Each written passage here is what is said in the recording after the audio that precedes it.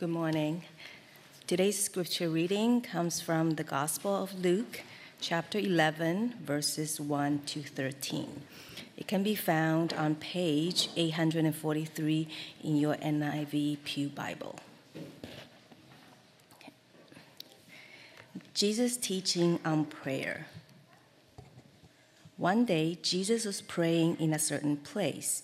When he finished, one of his disciples said to him, "Lord, teach us to pray, just as John taught his disciples." He said to them, "When you pray, say this: Father, hallowed be your name. Your kingdom come. Give us each day our daily bread. Forgive us our sins, for we also forgive everyone who sins against us. And lead us not into temptation."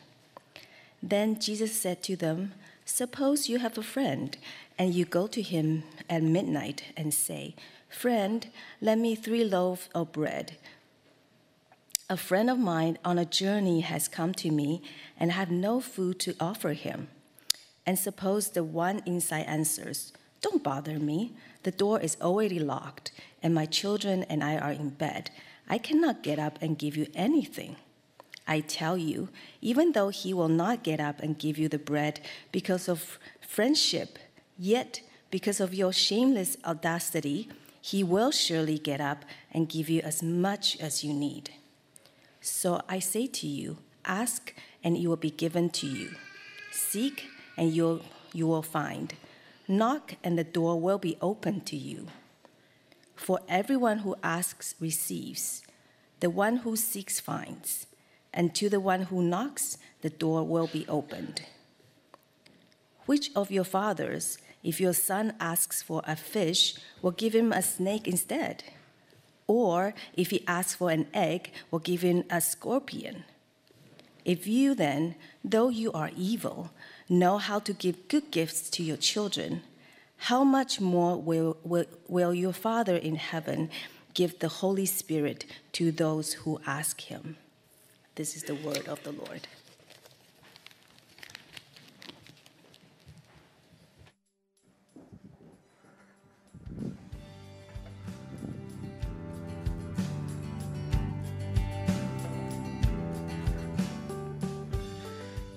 Good morning, everyone. I don't know if it's hot out there, but it's hot up here on the platform this morning. You know what's really good for when you're really hot is baked goods. Lots of baked goods that support a refugee family. That's my plug. My name's Greg, for those of you who don't know me. And if you can't remember my name, I have my name tag on. So, a few weeks ago, I had a gout flare-up. For those of you who don't, did someone cheer? Come on. For those of you who don't know what gout is, it's a form of arthritis that occurs in your body when your body has high levels of something that's called uric acid in your blood. Crystals form in a joint and it causes inflammation and intense levels of pain. It used to be called rich man's disease because the things that cause high levels of uric acid were things that only rich people ate: seafood, red meat, and alcohol. But I don't know why I get it, because I don't really eat seafood or red meat. It's a mystery. I'm just kidding. All jokes aside, I actually don't drink a lot of alcohol either. It is a chronic condition, which means it occurs again and again. And as in my case, it also can be genetic, passed through family. My brother and I, it's one of the things, the glorious things my brother and I get to share. When it flares up, it can last for a few days and sometimes a few weeks. And when it does flare up, it is excruciatingly painful. So I had a flare-up 2 weekends ago. You may have noticed I was limping last Sunday and the Sunday before that. I get it in my big toe, so when it's really bad, every step is shooting pain up through my body. So I went to my family doctor, and they gave me an anti-inflammatory, but it didn't really help. And then last Sunday night, 10 days into this, as I lay there in excruciating pain, it occurred to me I had never asked God to heal me, to take that pain away. And so I prayed in all earnest for God to grace me with relief from the pain. Would he take this away from me? And you know what? The next morning when I woke up, I was still in excruciating pain. Is that what you were expecting? Possibly actually one of my worst days yet. I think that's when Monica, my wife, who's often the voice of God in the sense that she hears better from God than I do, she says, go to a walk-in and get better meds. But why didn't God answer my prayer? Why doesn't God answer many of us, why doesn't God answer many of our prayers? Well, today I'm going to tell you, I have the answer. And in 7 easy steps, you too can get God to do your will. I'm just kidding. Although that is how many of us have been taught to approach prayer, right? When we pray, we're kind of trying to force God to do what we want. Well, today I'm just joking about giving you every answer. I would say if anything, I'm going to leave you with more questions. But hopefully there will be questions that help us to challenge some of the poor ways that we have been taught to think about asking for God for help in prayer. And hopefully that will help us to see God's love, God's listening ear, and that will hopefully challenge all of us and encourage us to ask even more from God. Now, as we've been seeing through this series on prayer, prayer is so much more than simply asking for stuff, as prayer is all about our relationship with God. But asking for stuff is a significant form of prayer in Scripture and in the world. The form of prayer when we ask for things from God is often called petitionary prayer or petition. Petition simply means to request something. It is asking, appealing, sometimes begging and pleading. And there are different forms of prayers of petition. Often it can be helpful to think of a distinction between petition as asking on behalf of ourselves and intercession as asking on behalf of others, though I would say intercession is kind of under the umbrella of petition. But for our purpose today, we're going to be focusing on petition as asking for ourselves, because bringing our own personal requests to God, because Sam is going to talk about intercession and praying on behalf of others in a couple weeks. Prayer of petition is throughout the Scriptures, both in practice and in teaching. In the passage of the Gospel of Luke that Susanna read for us, Jesus actually teaches us to petition God. To the question of why God seems not to answer prayers, sometimes people will say, well, you didn't ask properly. If you had prayed the right thing in the right way, God would have answered. Right? In verses 5 to 9, Jesus asks the listener to put themselves in a story.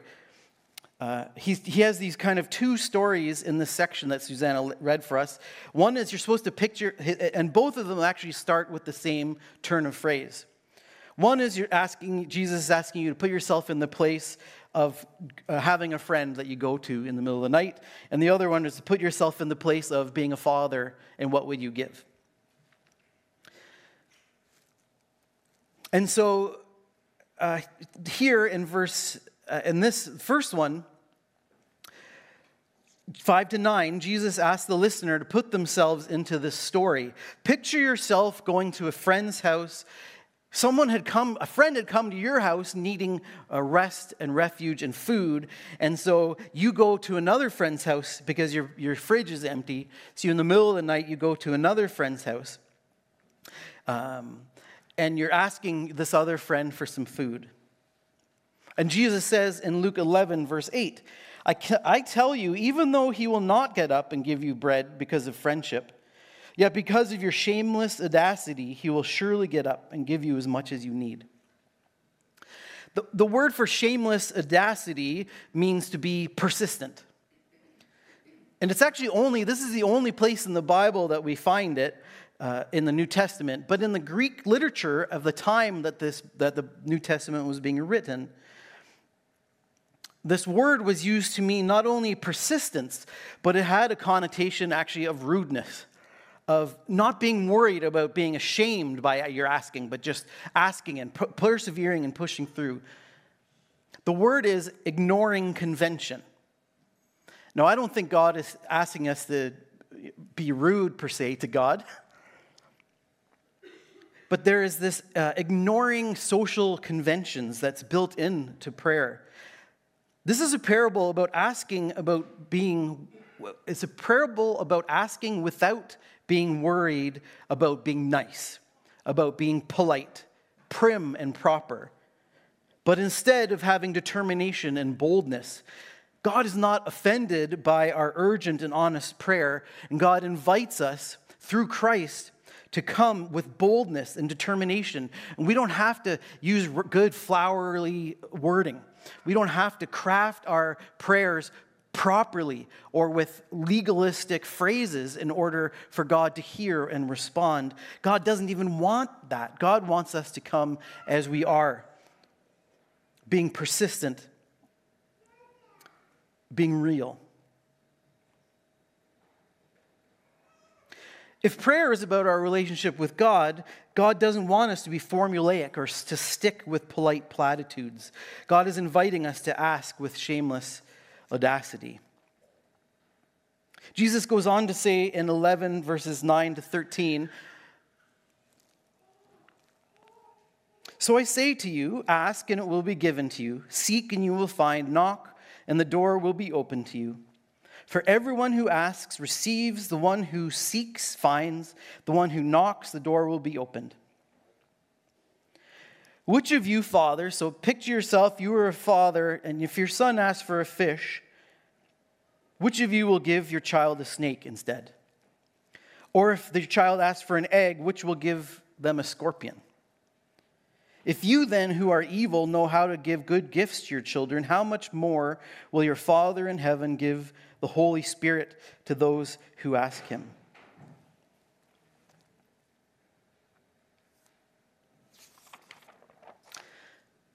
Some people will say, why are you asking God for things? It's such an immature thing to do. Someone with mature faith has moved beyond needing to ask for things from God to simply adoring God and worshiping God. That's what a mature person does. And I think God says to that person, nope, you're wrong. God asks us to seek and we will find, to knock and the door will be opened, to seek, to ask, and we will receive.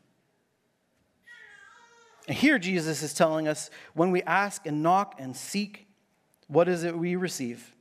The Holy Spirit. Good gifts. Jesus teaches us to call God Father, Abba. And there is a love and an intimacy there as our heavenly daddy, but it isn't just sentimental. Sometimes we've been taught that it's just this, like, it's what babies say, right? And there's a beautiful image, and I think we are to have childlike faith. I think that is important in Jesus. But this word isn't just the thing that babies would say. This is the Aramaic word, which is similar to the Hebrew word for father that the Jews call God Father throughout the Old Testament. It's the same word, except in Aramaic and then into Greek. So there is that being a child and childness to it. But even more, and in the Old Testament, it was the father was of all people of Israel. But here Jesus is changing it to making it even more personal and more intimate. A father in their culture was also a provider and a protector, the redeemer, the one on whom the family relied. And so, yes, childlike faith, but also trusting that God is provider, protector, redeemer is when we say father is built into that. And if a human father longs for their child to come to them with their requests, how much more does our Heavenly Father, one of perfect and infinite holy love? Some would say, why are you even praying about it? Have you ever heard this? I heard this. In fact, I think this all the time. Are you that self-centered That you're praying for these little things in your life with all of the terrible things that are happening in the world? Your little thing is nothing compared to people being bombed in the Israel-Hamas war are going through. Get some perspective, right? I'm sure many of us have had these thoughts when we're caught up in our small things and we are aware of the great magnitude of pain and hurt in the world. Richard Foster, in his book on prayer, responds to this by saying, "Here we must see the Abba heart of God. In one important sense, nothing is more important to him than the anxiety we feel. These are great matters of great magnitude to him because they are matters of great magnitude to us. It is a false humility to stand back and not share our deepest needs. The things that seem big to us, maybe in comparison to someone else, isn't that big, but the things that seem big to us and are hard for us are big and important to God because they are important to us. God wants us to bring our deepest desires and needs. There is no suffering or a request that is too small for God if it is truly what is on our heart. Now, this being said, if while praying you feel conflicted and convicted that there are bigger problems in the world than your own, perhaps there is a measure of God speaking to you, growing empathy in you and calling you to pray for others, to pray more for others. But if the voice is telling you your things don't matter, that isn't God speaking to you. Because God says, yes, bring that to me. Even still, it doesn't change that God wants you to bring everything, even as he changes our hearts to be more empathetic and prayerful for others. Viktor Frankl, who was a survivor of the Holocaust, he wrote this: "A person's suffering is similar to the behavior of gas. If a certain quality of gas is pumped into an empty chamber, it will fill the chamber completely and evenly, no matter how big the chamber. Thus, suffering completely fills the human soul and conscious mind, no matter whether the suffering is great or little. Therefore, the size of human suffering is absolutely relative." And I figure if a survivor of the Holocaust, one who saw many hundreds of people go into gas chambers, if he can affirm that your smaller suffering is still valid, who are we to say, well, your stuff is too small to pray for? Perspective is good. But God wants us to come to him. It is God's Abba Father's heart that wants us to bring our petitions honestly to God. Another thing that some people will say when your prayers seem not to be answered is you didn't have faith for it. If you have enough faith, true faith, God would have answered yes. So it is your lack of faith, which is saying it is your fault. In fact, I just saw that there's a new worship song that just came out that has this Faith for It title. And there are so many reasons, I think, so many external factors and life experiences that impact how much faith and what kind of faith we have. What we are raised to believe, our church traditions, our views on prayer and of God, things that we have seen happen in the church, good things, but also sometimes we've seen terrible things happen from one Christian to another. These things impact our faith. Trauma. A person who has experienced trauma in their lives will have lots of experiences that will make simple faith nearly impossible. God doesn't cause those traumatic things to happen, I don't believe. God doesn't cause evil things to happen to people, to anyone. I don't believe that's God's will. And when someone says to you, well, this is happening because God wants it to happen to you, I think that often there is a lie. I think God is with us in it and can redeem it and bring us through it. But to say that God is causing terrible things to happen to people because it is God's will, I think, is missing God's heart completely. Do you think God looks on someone who's experienced horrific trauma in their lives, things that understandably makes it hard for them to believe that God cares for them or is going to answer their prayers? Do you think God looks on someone in that situation and says, you didn't have faith for it. Too bad, so sad. You didn't have enough faith, I'm not going to help you. Your lack of trust in me is understandable, I get it. But still, I'm going to punitively not listen to you because of it. What kind of God is that, right? Now, we are called to have faith, and we are called to have more trust than we have.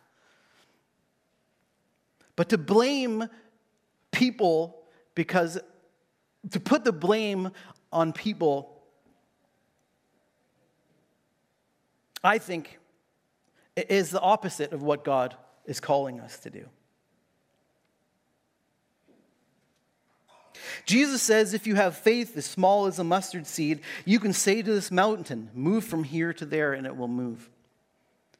Faith as small as, this is the smallest seed that they knew of at the time. We now know there are smaller ones, but anyway, so at the time, so Jesus said the smallest seed they knew, faith as small as that, can move a mountain from here to there. Yet interestingly, right before this, Jesus tells them that his disciples weren't able to accomplish something because they had so little faith. You have little faith, but even if you just had a little faith, you could do this big thing, but you couldn't do this thing because you had little faith. But if you had little faith, you could do this big thing, right? There's got to be something else going on here. On a number of occasions, Jesus told the disciples that they had very little faith, yet God worked all kinds of amazing things through them, miracles and lives transformed. As a side note, Jesus said the smallest faith can move mountains. Yet in the history of the world, no mountain has ever been moved by prayer. Have you ever thought about that? So if Jesus meant for us to take it literally and legalistically, no one who has ever believed in Jesus in the history of the world has ever had enough faith. So how God answers prayers cannot simply be a legalistic, formulaic approach to prayer. If it were, then God, I think, wouldn't be God. God would be like a vending machine that if you put in the right amount of money, you get what you ordered. And if you don't have quite enough money, you can maybe get something smaller, something that you didn't really want. Oh, I can afford the corn nuts, but I can't get the O. Henry bar, right? But God is not a thing that we can manipulate into action by how we pray. God is calling us to greater faith and to come to Him, but God is not sitting there judging us and being punitive against us. There has to be something else going on here than a simple mathematical equation of how much faith I have equals how much God will answer my prayers. Now, personally, while I think there is so much mystery to God's work in the world in relation to our prayers of petition, I believe the key, the secret, here's the secret, everyone, is that there is no secret key. But simply that God wants a relationship with us, to restore us slowly and slowly into deeper relationship with Jesus. That means convicting us and cutting out sin out of our lives, which does impact our faith. But it is about restoring us slowly and slowly, deeper and deeper into relationship with Jesus. That God loves us, God hears us, God wants us to come with all that we are, to bring our desires and our wants and our hurts and our longings. And the hope is that as we do, we will slowly be transformed more and more into Christ's likeness. More and more learning to trust God's faithfulness. More and more able to hear the Holy Spirit so that our prayers are more and more formed to be in line with who God is. God does know our needs better than we do and wants us to bring them in prayer. God will not give us something that's bad for us. God will not be punitive against us if we don't do it right. But God will answer our prayers in grace and mercy, even if we don't see it. God cares, God hears, God responds with compassion. What that looks like, we don't always know or see, and we may not know until Christ comes again. No matter how many theories we come up with. Now, it's okay to believe a theory. Perhaps the key is not being certain in that theory, not putting all of your hope in a theory of how God's work, not being certain of anything except for God's faithful love, for you, for the world, for creation. Yes, of course, God is calling us to greater faith, but greater faith is knowing who we are, each differently, in the intersectionality of our experiences, upbringing, and personality. Greater faith not in comparison to others, but a greater faith starting from now, from who you are, from where you are, closer, growing closer to God, who we are, where we are. That's where God meets with us, and wherever we are invited to bring all of ourselves to God. And God is always faithful. His promises are always yes, to be there, to meet with us, to hear us, and to love us. In that place of God meeting us with us where we are, sometimes we'll bring our requests to God confidently and joyously. But sometimes we'll come to God with doubt and anger and disappointment and tears, not seeing, not knowing God's caring action in our lives. Sometimes we will see God's answer to our prayers, and sometimes we won't. As hard as it is, the reality is it is easy to have great faith when we see the miraculous goodness of God. It takes small faith to believe what you see. But it takes great faith to believe what you don't see. The place that requires great faith, the place where our faith grows deeper, is not actually when we taste and see that the Lord is good. But it is actually in the winter of our souls, in the silence of God when we are coming to the end of our rope. And that is so important that we are going to focus on it next week. Emily is going to speak to us about lament and other forms of this type of petition of brokenness, of not seeing God moving. What I think we want to take with us today is this confidence that God does, in fact, love us, that God wants us to bring our big and small concerns to Jesus. Petition increases our awareness of our dependency on God, as well as maturing us in the slow growth of decentering ourselves, finding God in our center. Asking God for help breaks down our false sense of pride, control, and our tenacious desire to be independent, not needing anyone or anything. It's an organic relational growth of time spent bringing ourselves to God, not ashamed of our asking, but confident in God's love and grace to listen and respond. And we see this no more greatly than what we call the Lord's Prayer, or that other traditions sometimes call our Father. Jesus' disciples, in the same way that any disciples would ask their rabbi, they ask Jesus, teach us how to pray. And the prayer, which is found here, there's a short form here in 11 that Susanna read for us. And it's in a longer form in Matthew 6. The prayer that Jesus taught his disciples begins and ends with praise, but it is mostly petition. It is a pattern of the kinds of things that we are to ask God for. And it is an affirmation that we are indeed to ask, unashamedly, boldly, confidently, with audacity even.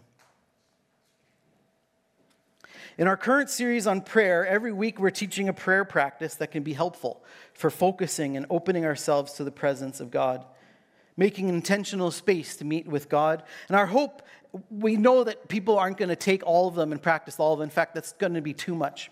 Our hope is simply that you may find one or two that resonate with you that you can take into the months. If you are interested in seeing some of the other ones, it is on our website. If you scan the QR code that says that's in front of you, the one that says order of worship, that one, in the order of worship, there's a link that'll take you to it under sermon. Today we're going to use a contemplative approach to praying the Lord's Prayer. This basic method was developed in the 16th century by the father of the Jesuits, St. Ignatius of Loyola. That being said, the prayer Jesus taught his disciples has been prayed contemplatively for 1,600 years before that, so he was hardly cutting edge. The basic premise in Ignatius's version is to pray the prayer slowly, taking time to reflect and to listen and contemplate, paying attention especially to any word or phrase that seems to jump out at you. In this way, it's very much like another prayer practice that we've done called Lectio Divina, divine reading, one where you read a passage of Scripture 3 times, paying attention to words or phrases that jump out at you, listening to what God has to say to you. However, with this practice, you pray through the Lord's Prayer only once, pausing after every word or phrase, as Ignatius says, to find various meanings, comparisons, relish, and consolation in the consideration of it. Now, he doesn't mean you'll find relish, like the condiment that you put on a hamburger, but to relish it, to savor it, to delight in it. And today we're going to alter it slightly. I'm going to encourage you to engage the prayer through different petitions within it. So after each line, I will give a couple directing thoughts to help, and then leave space for you to bring your requests to God in silence. So as we begin, if you're comfortable, and if you're not comfortable, you're welcome to just sit there and stare at the wall or something. That's okay. But if you're comfortable in doing this with us, I'd invite you to, as comfortably as you can in a pew, position yourself in a way that you can remain still for the duration. Quiet yourself inwardly and outwardly. Allow your body to relax. Be aware of your breathing. And if you're comfortable, if it helps, close your eyes. Either that or fix your eyes on a single focus. Invite God to meet with you, asking for the grace to be attentive to the Holy Spirit. And so God, Holy Spirit, we do invite you. You are the great gift that Jesus has given and promised.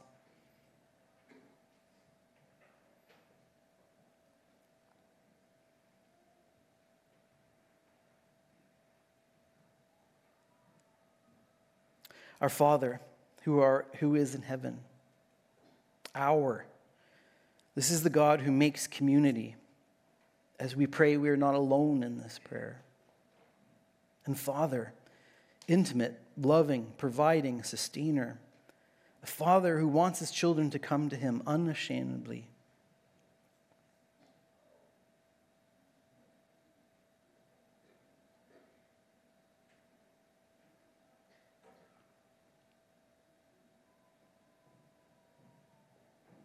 Our Father who is in heaven, hallowed be your name. Hallowed means holy, to make holy. Worship God in the purity, the holiness of his love.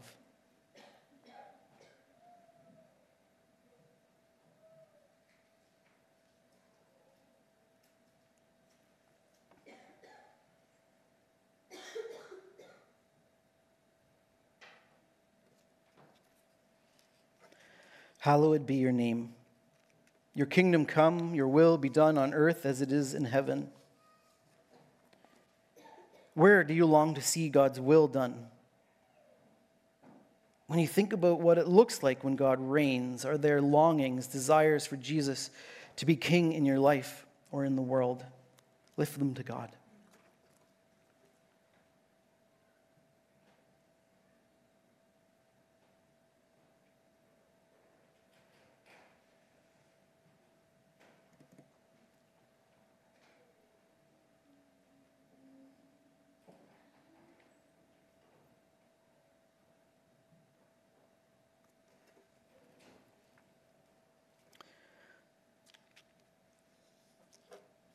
On earth as it is in heaven, give us this day our daily bread. bread is a symbol of our daily needs. What daily needs do you want God's help with? Food, finances, home, a job, school, health?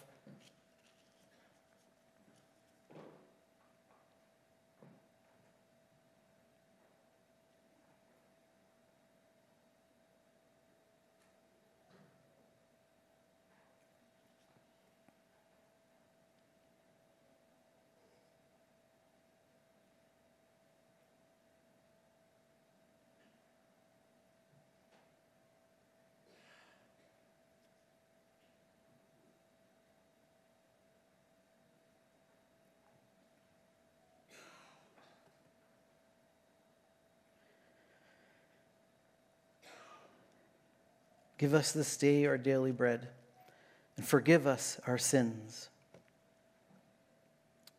Perhaps there are relationships in your life with people, with God, with creation that are broken because of something perhaps you did or you didn't do. Is there a relational debt that you owe? Ask for God's forgiveness.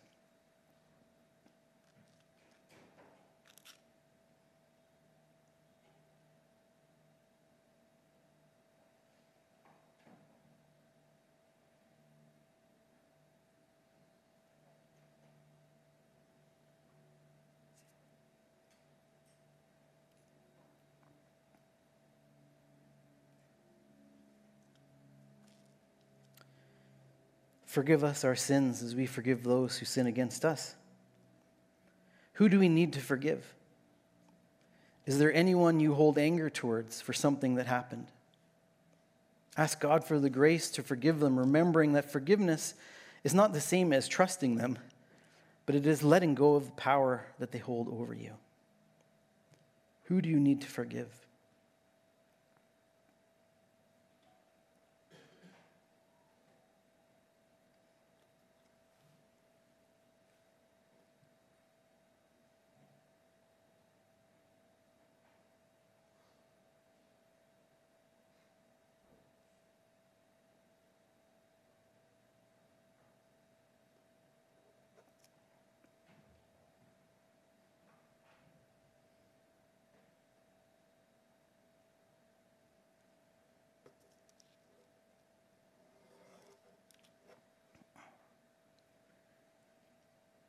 And lead us not into temptation. This word temptation means trials, trying circumstances. Are there trials or trying circumstances that you have anxiety about, that you feel you would not be able to withstand without God's intervention? Talk to God about them.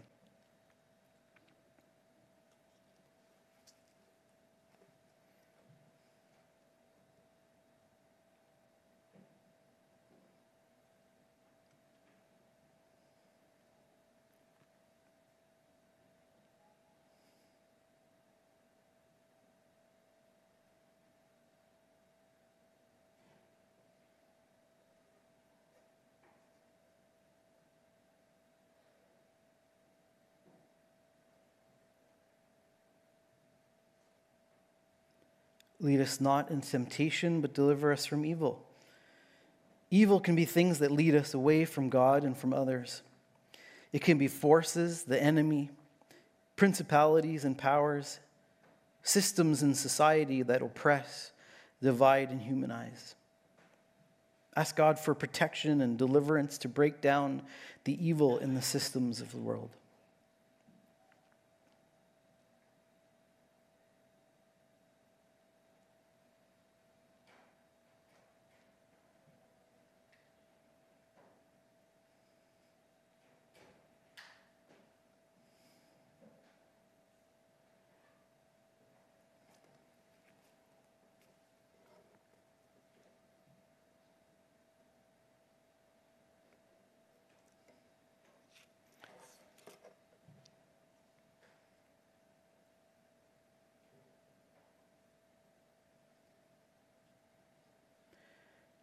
For yours is the kingdom, the power, and the glory, forever and ever. Amen. God, we thank you. You invite us to pray to you, to ask for your help, that you're always faithful. And we do not need to question or doubt your love for us, even when we question or doubt what you are doing in the world. We ask, God, that you would strengthen, grow our faith.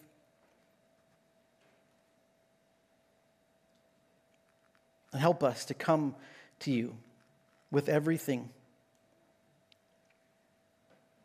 to know you better and to spend time with you, our Heavenly Father. Amen.